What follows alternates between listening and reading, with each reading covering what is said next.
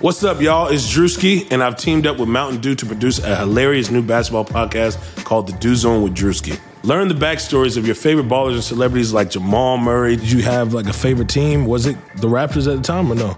Was the Raptors even started around that time? Come on, bro. I ain't that old, fam. You talking like I'm 50. Taylor Rooks, Asia Wilson, and many more. You won't want to miss this. Listen to The Dew Zone with Drewski on Apple Podcasts, Spotify, and wherever you listen to podcasts.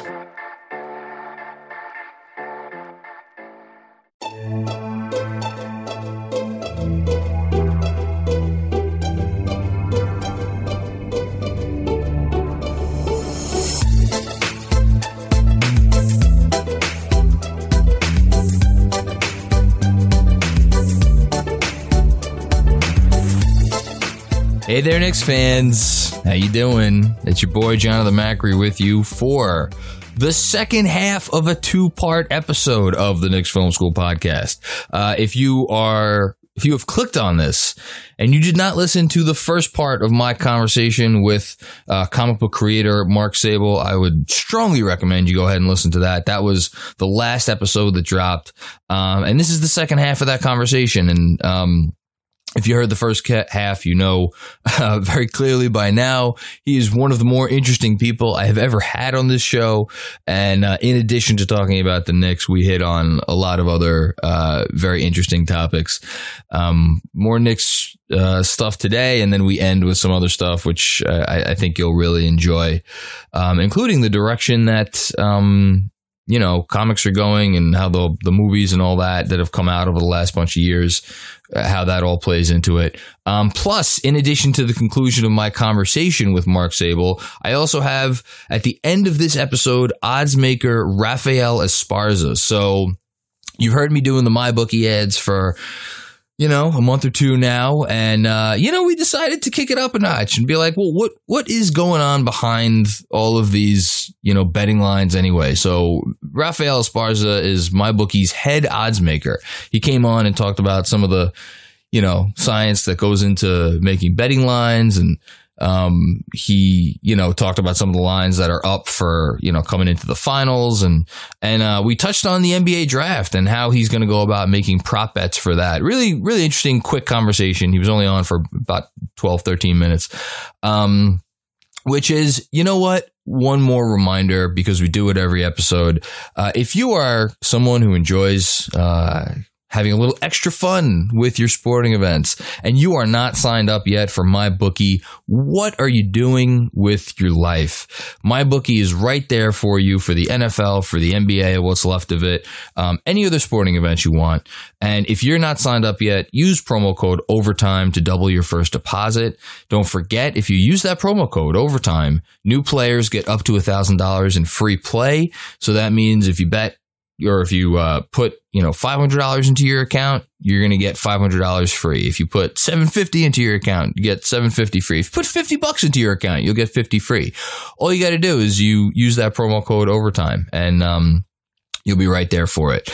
Plus, because we want to give away an extra bonus, if you take a screen grab of your MyBookie account after you sign up and you email it to overtime@advertisecast.com, you'll be eligible to win $500 cash that they're giving away at the end of this month. So one more time, take a screen grab after you sign up of your MyBookie account.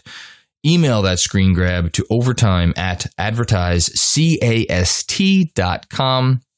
And you'll be eligible to win $500 at the end of this month. Without further ado, here's the second half of my conversation with comic book creator Mark Sable. I do want to get your opinion on something, though, because back to the comics for just 1 second. Your work, and I think speaking to a larger, point, independent comic books as a whole are maybe, I feel like the attention that has been brought on comics as a potential source of, hey, we could option this for a series, for a movie, for whatever. Like, there's more opportunities out there to make this great independent content. And I also want to ask you about what we have coming out before we get out of here. But at the same time, you started writing in 2005 when with Grounded for Image, and that was 4 years or maybe 3 years before Iron Man came out. I mean, like the X-Men stuff had already come out, and like that had started to change things. And I think, maybe Batman Begins had already come out. So It's like things were starting to change, but it was not, now, I mean, I have in my head wondered, like, since like, other than like, actors adopting method and like, color being brought and sound being brought to film, has anything affected how Hollywood operates more than comic books, being made into films? Because it's like, there are no stars anymore. Now your stars are, Robert Downey Jr. is not your star. Iron Man is your star. So it has changed everything. The exposure is whatever, it's billions worth of exposure. Do you feel like the sum total of the effect that all this has had on comic books is a net positive because of like the opportunities it brings, or do you feel like it's a net negative because it's become just so incredibly, commercialized? I hate to give you an not a concrete. I'd say it's mixed, right? Like, so first, it's comic books are a big driver of it, but it's not just comic books. So I would say the big problem that people are facing in Hollywood, definitely in the movies and increasingly in TV, is that there's very little original IP, right? Like, if you're a screenwriter now, it's really hard to just like just write your own story and get it made as a movie. Almost every successful movie is based on something that already exists. So maybe it's a comic book like all the Avengers movies, or I think the biggest thing that's had the effect on comics, probably Walking Dead, right? Like, because that was the first non-superhero thing to do well and to do well on TV, and it just reached this huge audience. But, it's beyond that. It's like Harry Potter books or spin-offs of the Harry Potter books. It's, it's Star Wars. It's all of which are things that I love, but it's like, it's crowding out like, so like you name almost anything, it's based on a book, it's based on a comic, it's based on a video game, it's based on, and that it's sad because I think it pushes out really original stuff. I mean, Game of Thrones, which I love, which is great, like that, that was based on a successful book series. I'm talking about things that for the, it's great that there's that, but you still want there to be room for like, a lot of comics people got upset when like Martin Scorsese is like, the Avengers isn't cinema, and like people got really, a lot of comics fans. He called it like a amusement park ride. That's it. Yeah. Yeah, and look, I think every movie is there's always been movies that are more entertainment. You can go back to Jaws, which I think is one of the greatest movies of all time, based on a book. You could say that's more of an amusement park ride, but I'm not hurt by. I understand where he's coming from, because it's like it's a lot harder to get a movie like The Irishman made, but let alone if he was starting out and trying to get Goodfellas made. Like it's a hard thing to, or Raging Bull. Like it's become harder to do that. So in terms of Hollywood, like I think there's been a negative effect on comics. I think as a comic creator, I can only say like any kind of revenue and any kind of attention we can get is good. Comic books, like in the 90s, had this tremendous crash. Like they were super, like right around when Image Comics started, they were doing the best they'd ever had. X-Men was selling like 1 million copies. That was my comics. That was my comic book. So my comic book sweet spot was started right before they launched. It was Uncanny X-Men was the one that launched in like 91 or 92, right? Or was Uncanny the original one? So Uncanny was the original one. It was X-Men. Yes, sorry. The Jim Lee. Yes. Okay. X-Men, which like broke all records and which was great. But what happened was there was a speculator boom where people who were not fans, but who thought like, wait a minute, this is going to be worth money. But like when you're selling 1 million copies of something and everybody's saving it, like, I remember they had all the different covers of that first one. They would have, and they got crazy with covers where they'd have like foil covers and hologram covers. I remember all that. Yeah. people who were not reading the books, who were just buying them, putting them in a bag, and which has always been a contingent of comics, but it became way big, and the market couldn't sustain that. And there was a crash that it's taken over a decade to really like recover from, and we still haven't gotten back up to those numbers. Oh, really? So the fact I didn't know that. Okay. Comics are doing well, and obviously the Avengers have helped that. I think, Walking Dead has helped that. Now you're seeing stuff that like, what's exciting to me, although I will tend not to I'll watch all the Avengers stuff, Marvel stuff. I think it's really well made, and it's just, it's less close to what I'm doing. So I think I can just enjoy it more. But like, I haven't watched, even though I've heard great things about it, like The Boys or Umbrella Academy. But it's good to see those books do well, because those are indie books, even if they have a superhero element to them. And that means that's more money for the creators. And there's like this terrible tradition in comics of creators getting screwed, going back to Jerry Siegel and Joe Shuster, who created Superman, getting like a signing their rights away on the back of a check for like $100 or something crazy, to Jack Kirby and especially, and Stan Lee, almost every character that's been a success in the Marvel movies were created by like one or two people, right? There are exceptions, but were created by these two guys who worked in the 60s, and like they've gotten a fraction of the billions of dollars that those movies have made, let alone the merchandising, which is even more. So to see that money go to creators is great.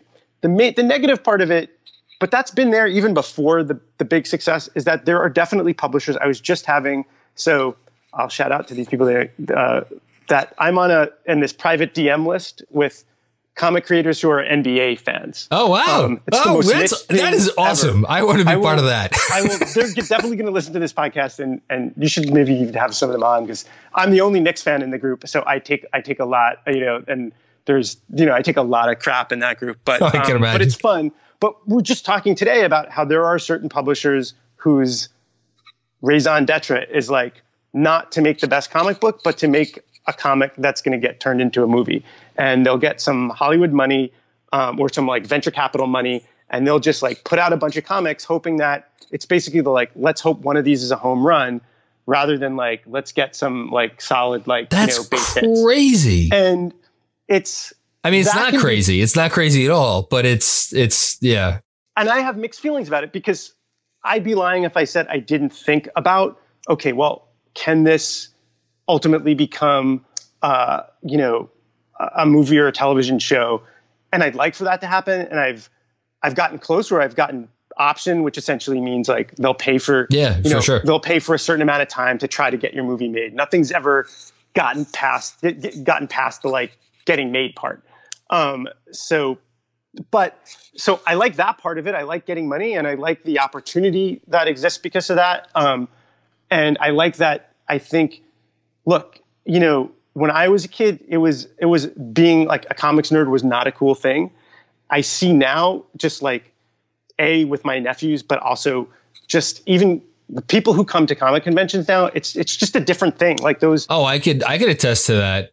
Seeing kids in my school. Absolutely. It's there's no connotation anymore that you're a nerd or something like that. And it's great. And comics have also become just like more diverse. Like when I started going to comic conventions as a pro, the only women you would see there were either like, with some exceptions, were like the spouse of a creator, or quote unquote booth babes that were hired to dress scantily clad to get people to come over. And now it's like, at least the attendance is 50-50. You're seeing more women, more people of color, like more LGBTQ, like you're seeing a much more diverse. We have a long way to go with that.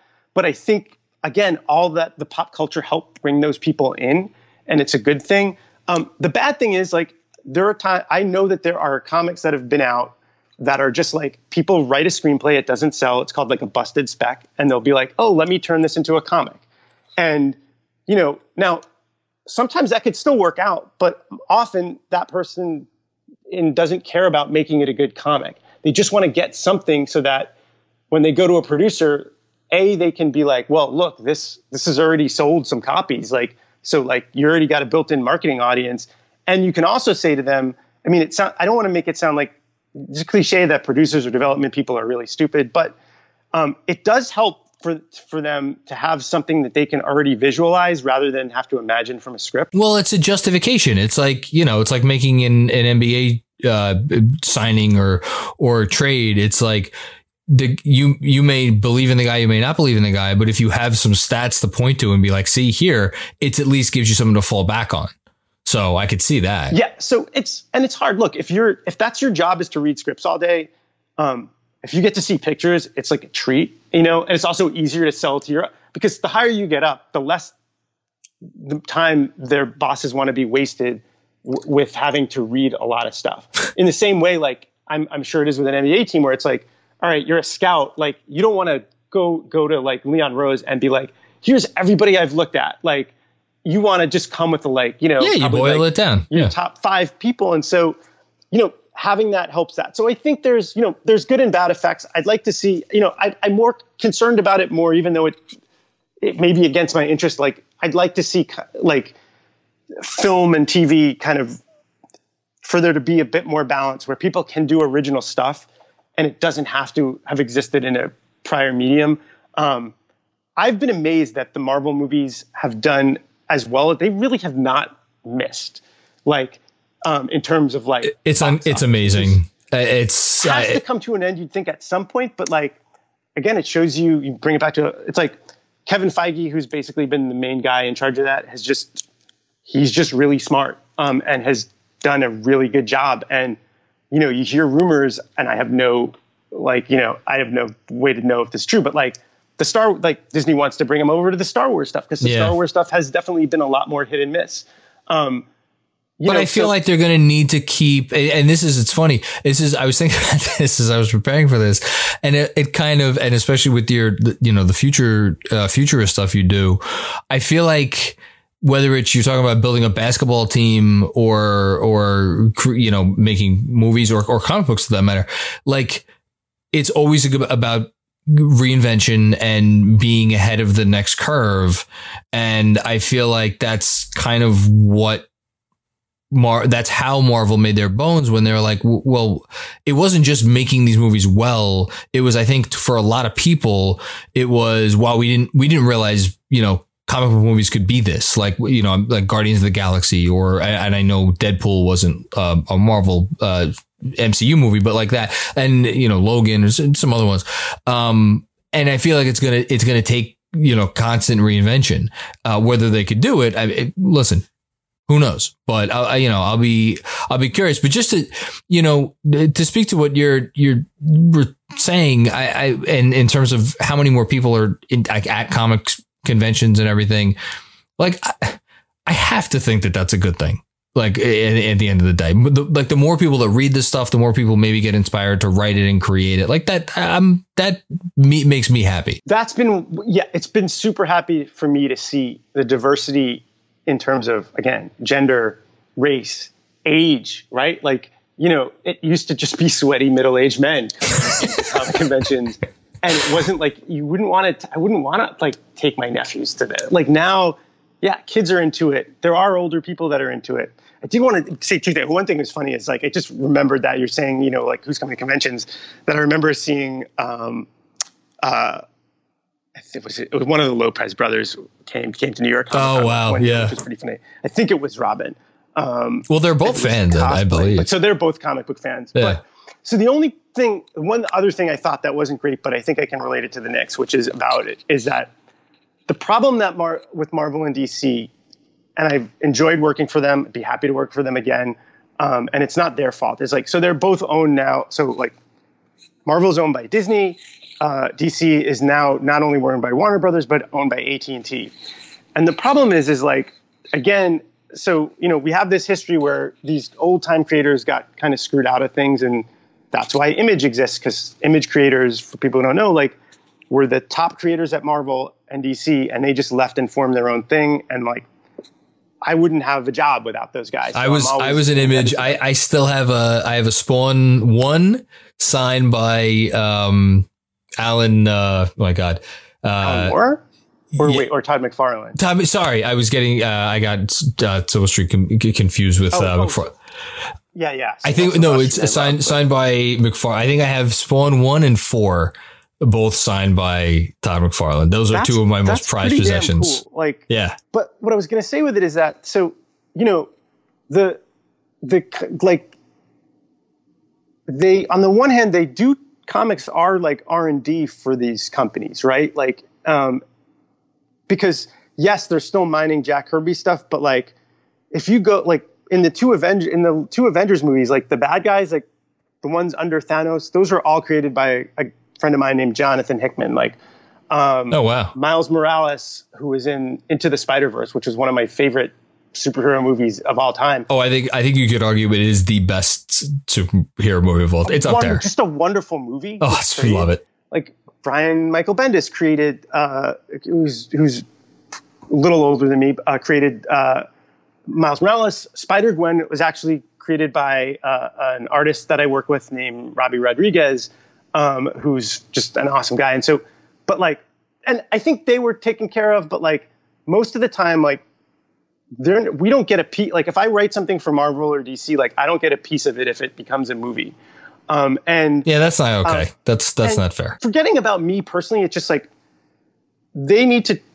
I feel like if they're now that they're these parts of these big corporations, they want the comics companies to earn their money just on the comics, which is a difficult proposition, especially in a year when you've had COVID and like there were 2 months, I think, that comic stores were closed, or comics just weren't even being printed, let alone the stores being closed.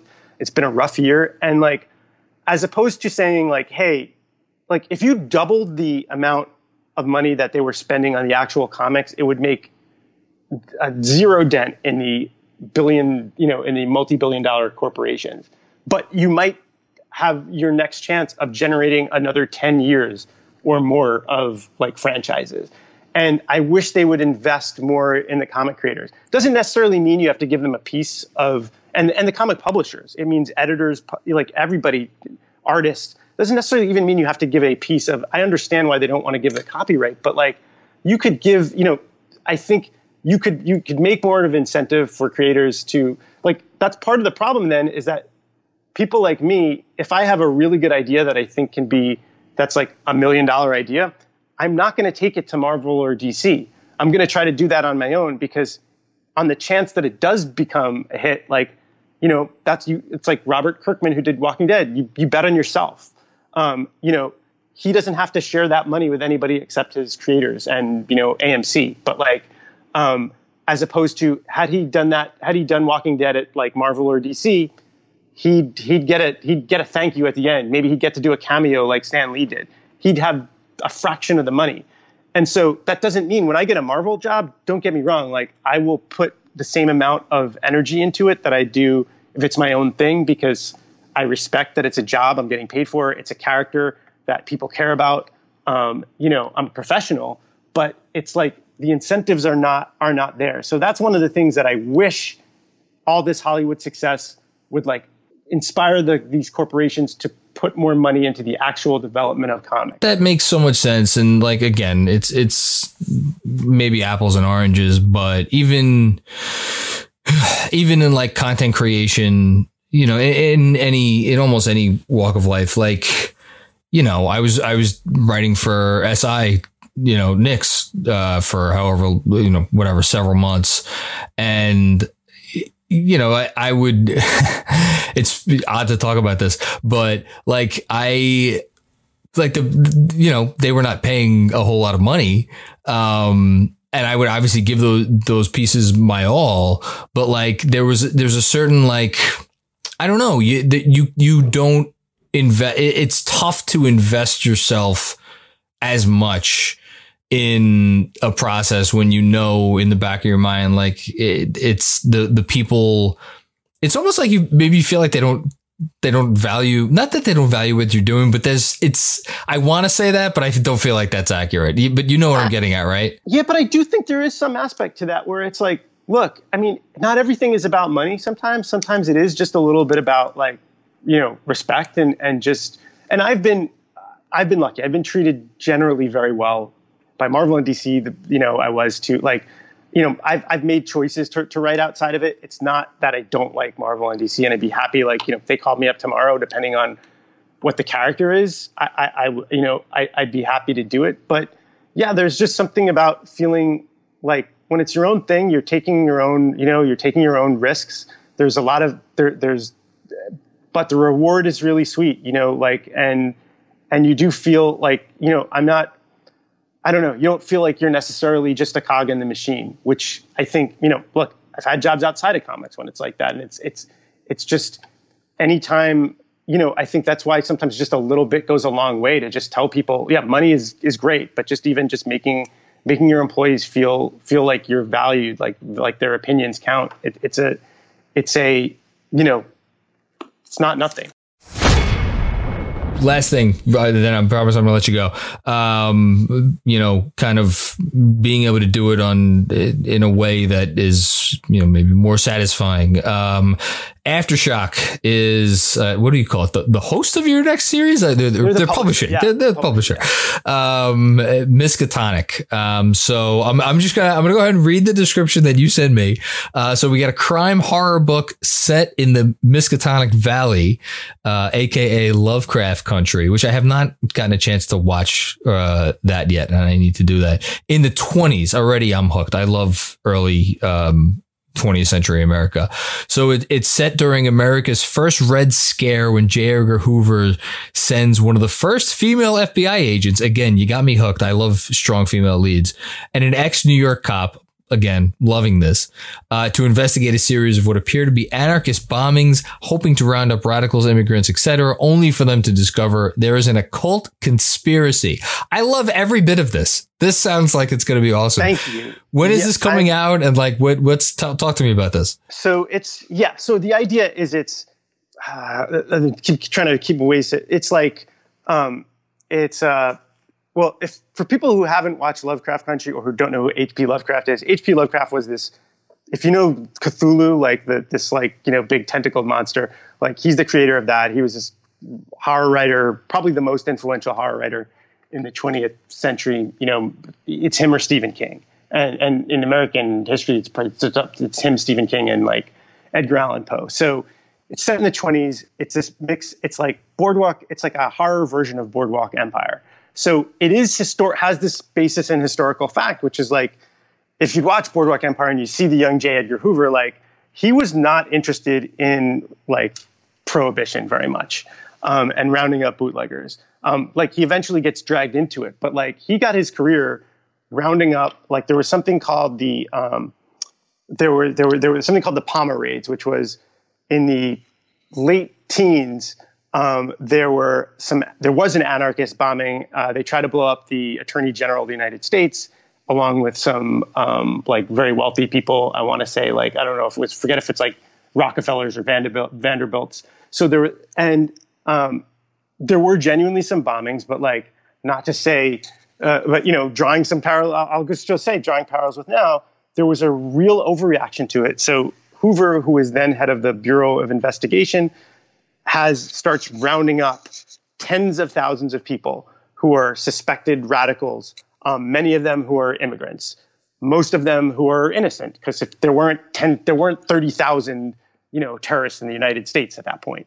And so this is this period, and as Hoover's taking over this bureau, on the good side, he's making it more scientific and more professional. He's also driving out women. There were 3 FBI agents. When he started, there would not be another female FBI agent until, I want to say, 1973, whenever Hoover died. Wow. He kept them out. Holy shit. I did not know that. Yeah, and this is something I didn't know until I started researching this book. So, and so my idea is that, so H.P. Lovecraft writes these stories that take place in the Miskatonic Valley is fictional, but it's based on, so Arkham, Massachusetts is the fictional town where they get Arkham Asylum from later in the DC comics and stuff like that. Okay. And it's basically based on Salem and New England. And he writes these horror stories, which are all about these secret cults and these existential threats that basically can't be defeated, but can only be pushed away. And they drive everybody insane. All his protagonists winds up getting insane. The problem with H.P. Lovecraft is that he's unfortunately was this terrible racist, xenophobic anti-Semite. Seems to have like maybe come around on that late in his life, but like, you know, and it's there in a lot of his stories, even though they're great stories. And so what Lovecraft Country, the show on HBO, and the novel, which is actually very good, did was sort of do a take on his stories like in the 50s with all African-American protagonists and sort of tackle the racism. Mine kind of, it's a crime book where they're investigating these bombings, and it has this supernatural thing. So it's a very X-Files feel, although it's a period piece. But it's, you know, it's sort of drawing parallels between, again, we're in this period, I think, where like, you know, look, people are getting rounded up, especially immigrants. You know, there is this sort of, you know, you want to call it a rise of fascism, rise of authoritarianism, whatever you want to call it. It's a scary time. There's also a lot of unrest. And looking at H.P. Lovecraft stories and taking the good stuff about it, which is all the horror stuff, but having like he would never have a female protagonist in it, right? And reversing some of the thing where, okay, the immigrants in the story aren't the bad guys. You know, it's not to say like, it's not supposed to be a preachy book where you're supposed to walk away and think like, oh wait, immigrants are okay. Like if you don't believe that coming into the book, if you think immigrants are bad coming into the book, you're not going to come away thinking immigrants are good. Like, you know, I don't really believe if you're have that much hatred, like your mind's going to be convinced. But it's more just like, I think it is an interesting angle on it. And ultimately, my idea is hopefully just to like, you know, scare people and have suspense. And if you learn a little bit about American history, that's great. But it's like, I'm always trying to strike that balance where I'm fascinated by that stuff. And I think that like, if you have that knowledge, like, just like if you've read H.P. Lovecraft, there's Easter eggs, but if you haven't, then it's all going to come across as new and cool to you. If you know about that period in history, you might find, you know, you might be like, oh, that's cool that somebody else knows about it. Or, you know, maybe you draw parallels that are with some of the stuff that's going on today. A lot of times what I like about writing is that readers will draw parallels that I didn't even see. So I try to treat my readers as intelligent because they are smart, like not just mine. I think like readers in general of comics I think as writers, we often don't give them enough credit for like, I mean, just go to a movie and you can see like, watch the audience. They can pick up on what's going to happen next. You can see from their physical reaction. So, you know, never want to preach to them. I always, to my readers, I always want them to be able to, you know, yeah, I hope you learn something, I guess, but I want you to be entertained and I want you to come and feel like you can form your own opinions. But that said, yeah, I think, so hopefully it's cool. It is, it's going to be out November 11th. But the weird way that comics works is that if you definitely want to guarantee that you're going to get the book, the best way to go is to go to a comic store now or go to Comixology, which is a way to get books digitally, and pre-order it. If you go to a comic store, which is, I hate asking people to do because it's like, you want to be able to go to the store and flip through it, but it's just the way the business works is that so they know how many to print. And so it doesn't sell out. Like it's the best way to do it. It's changing. Yeah. But that said, if you go, it's usually free to do it. Most stores, you say, hey, I want to pre-order this book. Most stores will not take your money to do that. They'll just say like, oh, okay, we'll order it, come back in. And, and I would encourage, like, if you're a fan, I always try to encourage people to support, your local retailers. There's great ones. I'm assuming most of the fan base in New York. That's where I grew up. I mean, there's a ton of New York is probably maybe one of the best places in the world in the sense of like, there's so many great comic stores. I'm almost afraid that I'll forget some, but just like Midtown Comics, Jim Hanley's Universe, which started on Staten Island. I would visit Jim. That was my weekly trip, Jim Hanley's Universe with my dad. Those guys have always been super cool to me. Like that was often my store when I would go, and just, I'd love going in and feeling like it's one of the things I miss in the pandemic is just like being able to go into the store and just chat with people. Like not even as a creator, just as like a fan, and be like, yeah, like, what do you think of this comic? What do you think of that? And so it's a little bit tougher now. Those are the days. Ugh, yeah, God, you're bringing me back here. Sorry.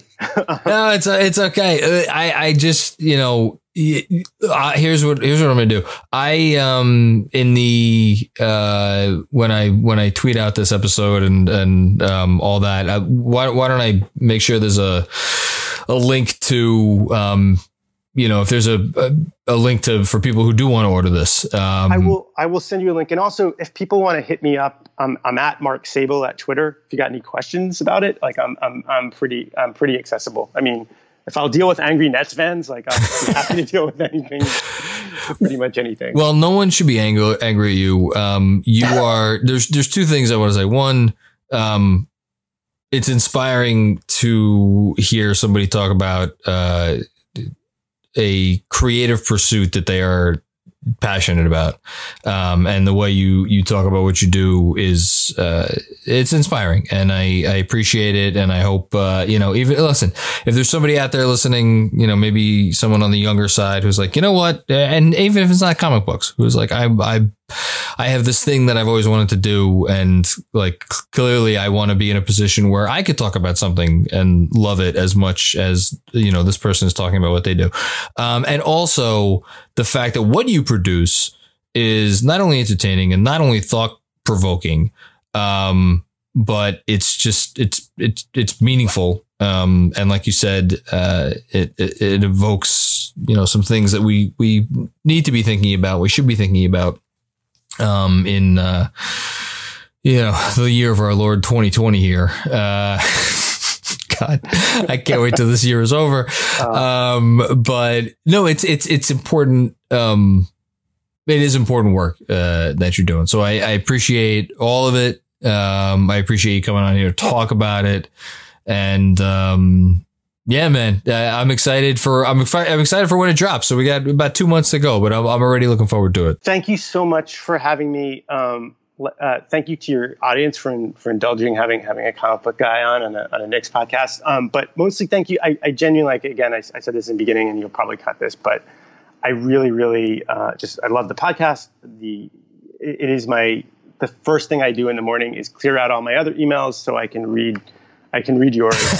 and I'm not gonna cut that out. No, it really is true. It's a pleasure to find like really good in-depth Knicks journalism that's not about like, trying to. I feel like, and media gets a hard time in New York, but there are some people I just feel like I read something and it's just like, you're just trying to rile me up.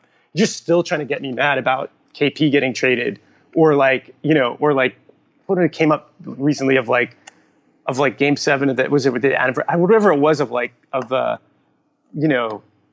getting me upset about the Rocket series, like in 94. Like, so it's just like, okay, don't name any names. I've worked hard to develop at least cordial relationships. And actually, in fact, I think there's a Knicks, maybe I'm biased as a Knicks fan. I think there's like Knicks sports writers, they're really incredible. I mean, I think, look, Chris Herring, I guess, is no longer there.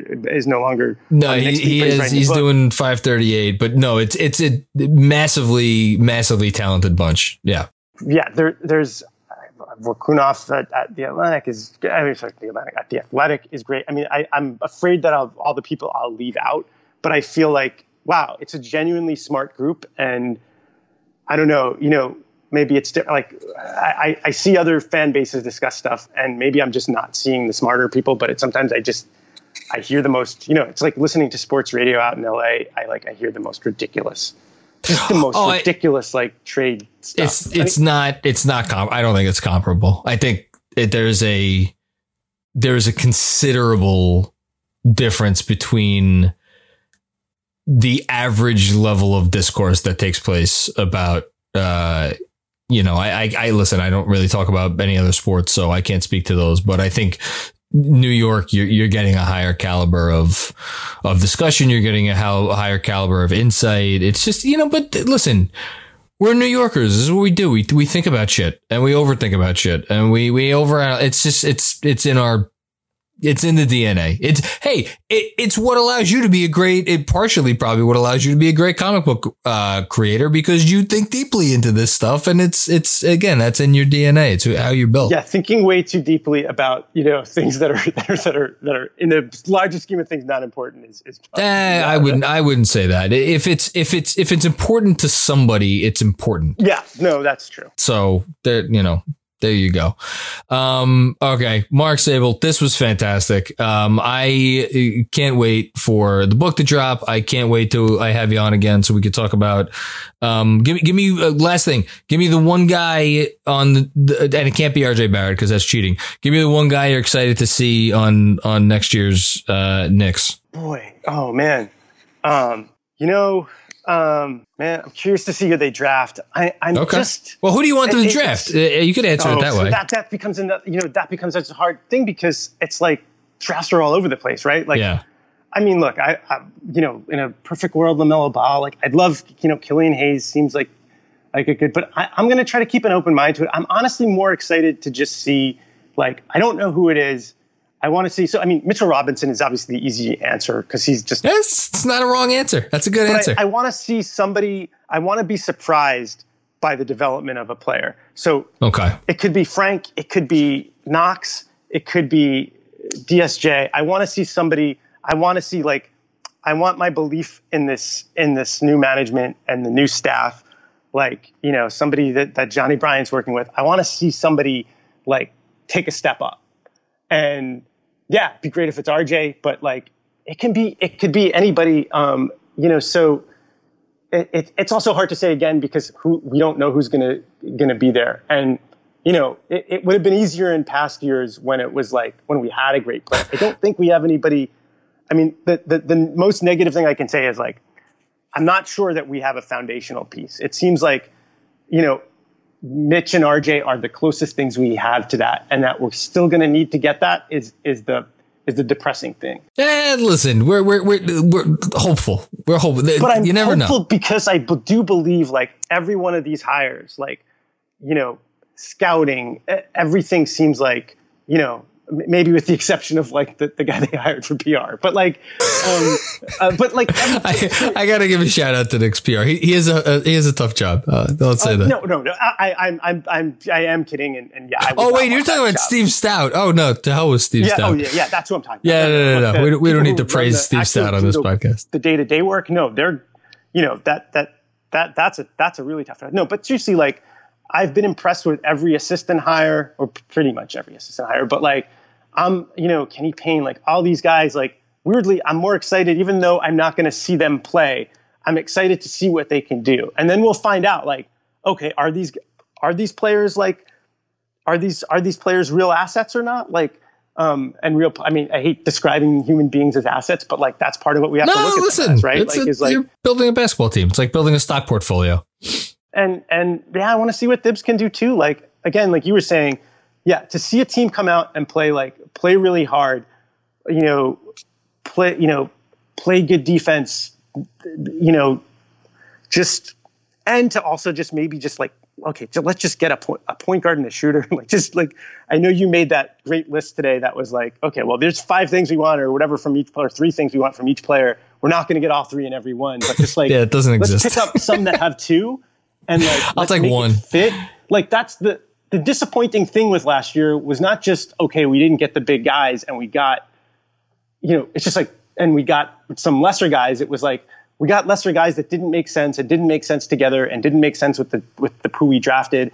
I can only think that I really don't think they had a plan B. I think they had to come up with plan B in a matter of days. Oh, I think they came up with plan B in a matter of hours.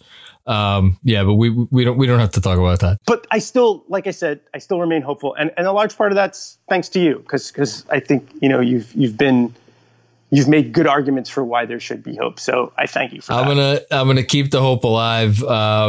Stay on for half a sec, so I can say a proper goodbye. Okay, joining me now on the Knicks Film School podcast.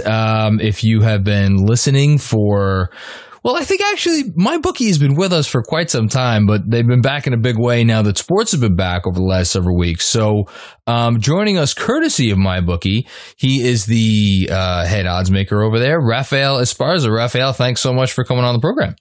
Thanks for having me on. It's always good to talk a little hoops when the whole world is being force-fed football. But hey, there's still hoops going on in around. So don't forget, around the corner we get the college basketball's making some noise and when they're going to tip off. So I always love to talk about hoops during football pandemic.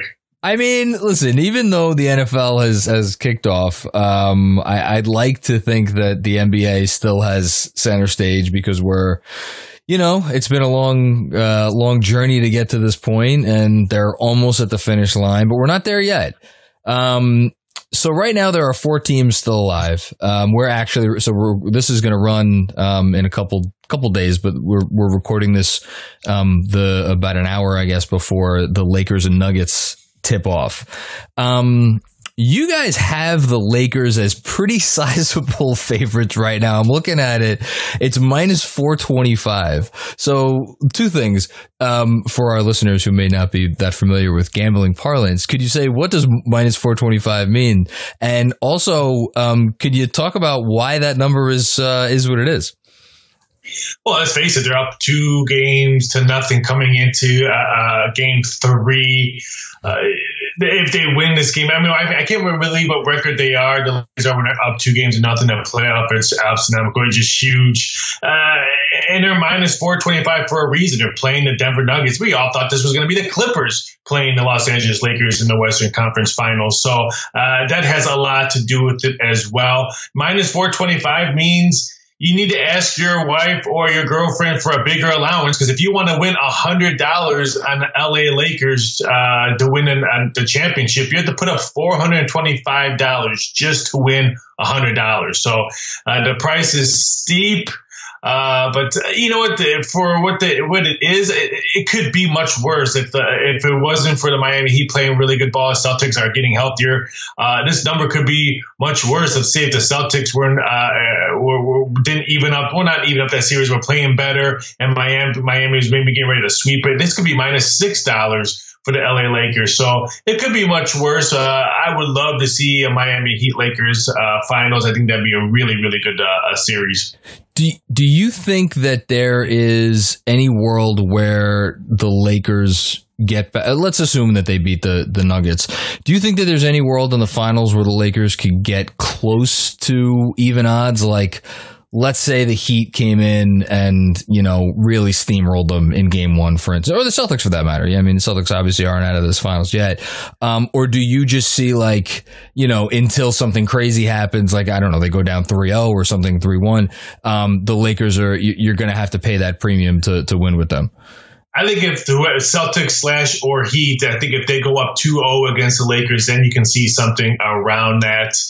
Or devastating, I shouldn't say devastating, or an injury from the power 2, because let's face it, the Lakers only have 2 players on that team that can maybe change odds. Let's say something happened in game 3, knock on wood, tonight, or game 4, or whatever, then we can probably see maybe some of the odds drip down because they won't be that big of a favorite. But I would think they would have to be down either 2-0 against the Celtics / Heat, or last time I checked, I looked at my calendar, it still said 2020. Maybe then the Denver Nuggets roll off 3 straight wins and we can maybe see something that way. So it could be very interesting to see what happens because, again, it's still 2020. I mean, I got to say, I'm looking at this Nuggets number of plus 3,300. That's, it's not bad. It's tempting.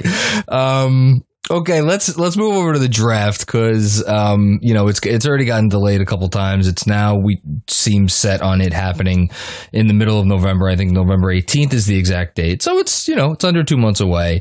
You guys are at the beginning of that process of putting up some bets. So why don't you talk to me about what that's going to look like between now and draft day? Yeah, we did have it. We took it down.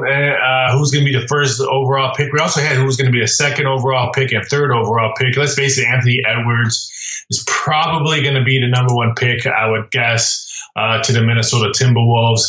And it just shocks me to say this, but the number 2 overall pick is going to be LaMelo Ball going to Golden State. I mean, so that's just I hate that. No, I mean, I love it, for it makes sense on some level, but it's just, I don't want to see him go there. Anyway. And then Wiseman will probably be the third pick for Charlotte. And then everything else is pretty much, I think, up for grabs. A fourth pick for the Bulls. Maybe we can go for that one kid from Tel Aviv. The Cavaliers could maybe pick up, which I know if I was a Knicks, I would want this guy from the kid from Auburn, Isaac. I'm going to butcher his last name, Okoro or something. You got it. I guess. If I'm the New York Knicks, I would hopefully he drops back, but I don't think the Knicks will get bit lucky. But if you're the Knicks, maybe that guard from Killian Hayes, I think he's going to be really good. He has really good passing skills. He can shoot the J. So the 8th pick is not that bad for your New York Knicks. I think I saw some mock draft taking the kid from Dayton, if I'm not mistaken. Yeah, he's showing up, and some of my followers are none too pleased about that because he may not be the best fit. They're going to have options. But you were telling me before we started recording that like by the time draft day gets here, you're going to have something like 40 different bets. What goes into, like, what are some of the types of things, maybe I should say, that people should expect to see on the board once draft day gets here? We'll have over-under, rounds for, let's say, or draft picks for LaMelo Ball over under 1.5. Maybe he'll go number 1. We'll have how many SEC players will be drafted in the NBA draft. So just a whole bunch of stuff. I might even put suit colors. I'll guarantee you I'm going to have some Ball family betting odds for the NBA draft. That is, I can guarantee you. But like I said, I just try to keep it fun. I try to keep it interactive, and I try to make people, hey, if you're going to sit around and watch it, maybe not put any money on it, but hey, print a sheet out of all the prop bets, and you can just follow through. You don't have to put any money. I tell people, just because I shouldn't say waste. I do all this time and effort to put all these prop bets. It doesn't mean I want everyone to put their hard-earned money on it. Just print it up and you can follow along. I tell people when they were watching the Emmys on Sunday, you don't have to put odds on the Emmys, but you can just follow along. It's pretty fun doing it that way. I always enjoy it. Even making a $10 bet with some friends on Oscar victories or Emmy victories, whatever it is. I'm just curious. One more on the draft. I feel like that's not something that people have historically bet a lot on. Do you guys see a lot of action on the draft? And is there a higher or lower, frequency of people hitting it big? How is it when people bet the draft? Because I'm in the dark about it.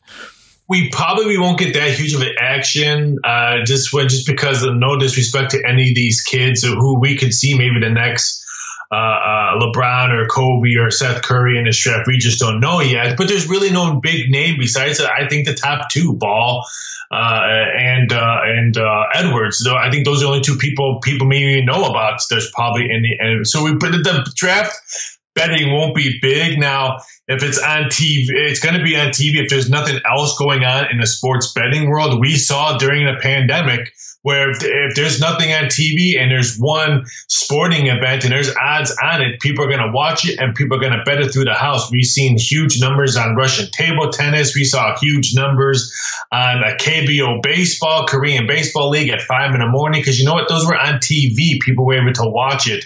So if there's no other sporting event during the NBA draft, I can guarantee you our marketing team will be blowing it up through media, through social media and other stuff. And people will finally get to, hey, I got nothing else to bet on besides maybe betting some late night horse racing. Why don't I bet the NBA draft? If it's on TV, it's going to be on TNT. Why don't I do that? So if that's the case, and even for an odds maker point of view, if that's the case, then I'll probably put up extra prop bets on it to capture that audience. But if I find out who's going to be at the draft, is Charles Barkley going to be there? Is he going to say, I guarantee something during then I'll dive into more different ways to excite the NBA draft. So for me, I'm hoping that there's nothing else on TV sporting wise during the NBA draft. One last one. I know we're not there yet, and I know there are obviously no numbers out for next season because we still have the draft, as you say, free agency to get to, lots of stuff. At some point, the Knicks are going to have an over-under win total for next season.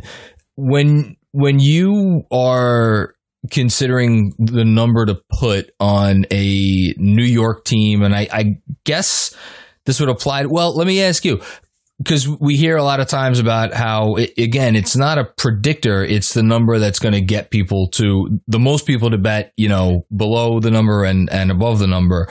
Are the New York over under odds, a little higher because of that? Because you think that, well, there's, I don't know, more New Yorkers betting. Are they lower because of the reputation that the Knicks have? Like, how do you go about when you think about setting specifically the Knicks number going into, a season?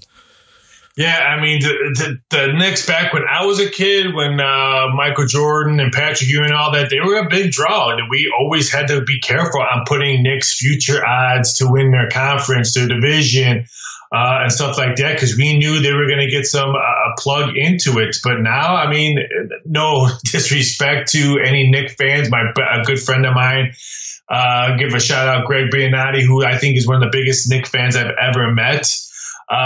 Would prove me wrong, but they're kind of almost like the laughing stock of especially the Eastern Conference. I think this year they're going to be probably a lot younger. I love the coaching staff, so you figure that defense is probably going to play a lot better. But right now, we're probably going to have them as probably last to win the NBA championship. They're probably going to be anywhere between 300 to 250 to 1 to win it, right? Battling with Cleveland, Detroit, maybe Charlotte, maybe Washington. But I guess it all depends on what happens during free agency, the draft. I mean, they have nothing but upside, and I think they're going to do an upside because I like the movements that they're doing in the front office to put them in the upside. And I know everyone's going to talk about they're maybe going to try to land a Greek freak or something like that. Baby steps for these teams, especially like New York. You're trending in the right place. Let's keep on trending on that right place. Yeah, well, I hope, from your lips to God's ears. Hey, listen, plus 350. That's you could make a nice pretty penny. You never crazier things have happened. Maybe not. But listen, this has been great. So if someone's sitting at home and they're listening to this right now, can you just tell them, where they can go if they want to start to look for those draft odds for, when the finals get started, all that stuff? Or how do you go about doing this? Yeah, you can find me on Twitter at VSI.Sports. You can find me on Instagram at Rafael Esparza. You can find all those NBA odds, NBA draft odds that will be coming up shortly over at mybookie.ag. And if you have any questions, you can go on Twitter and always ask me anything. I try to respond ASAP. So if you want different kinds of Knick odds that you want me to post up, or any kind of different NBA odds that you don't see that you might want to think that you may want to place a bet, feel free to chime on in. I'm always encouraged on different prop bets that people want to see. So highly recommend follow me over on Twitter at VSI.Sports. I hope you don't regret saying that, because I guarantee you at least one of my listeners is going to get in touch with you and ask you to post a Julius Randle total turnovers line for next season. And I'm going to be interested to see what you would come up with that. I will start researching that right now. But I've been watching a lot of Julius Randle film the last few days. I'm not sure I could recommend that to anybody's health, but it might be a fun exercise for you that you don't have to root for this team. Rafael Esparza, thank you so much for coming on and shedding a little light on MyBookie and the whole process. We'll get you again on soon once the draft is closer. And everybody out there, thanks for tuning in to another episode of the Knicks Film School podcast. We'll be back with you with another one very soon.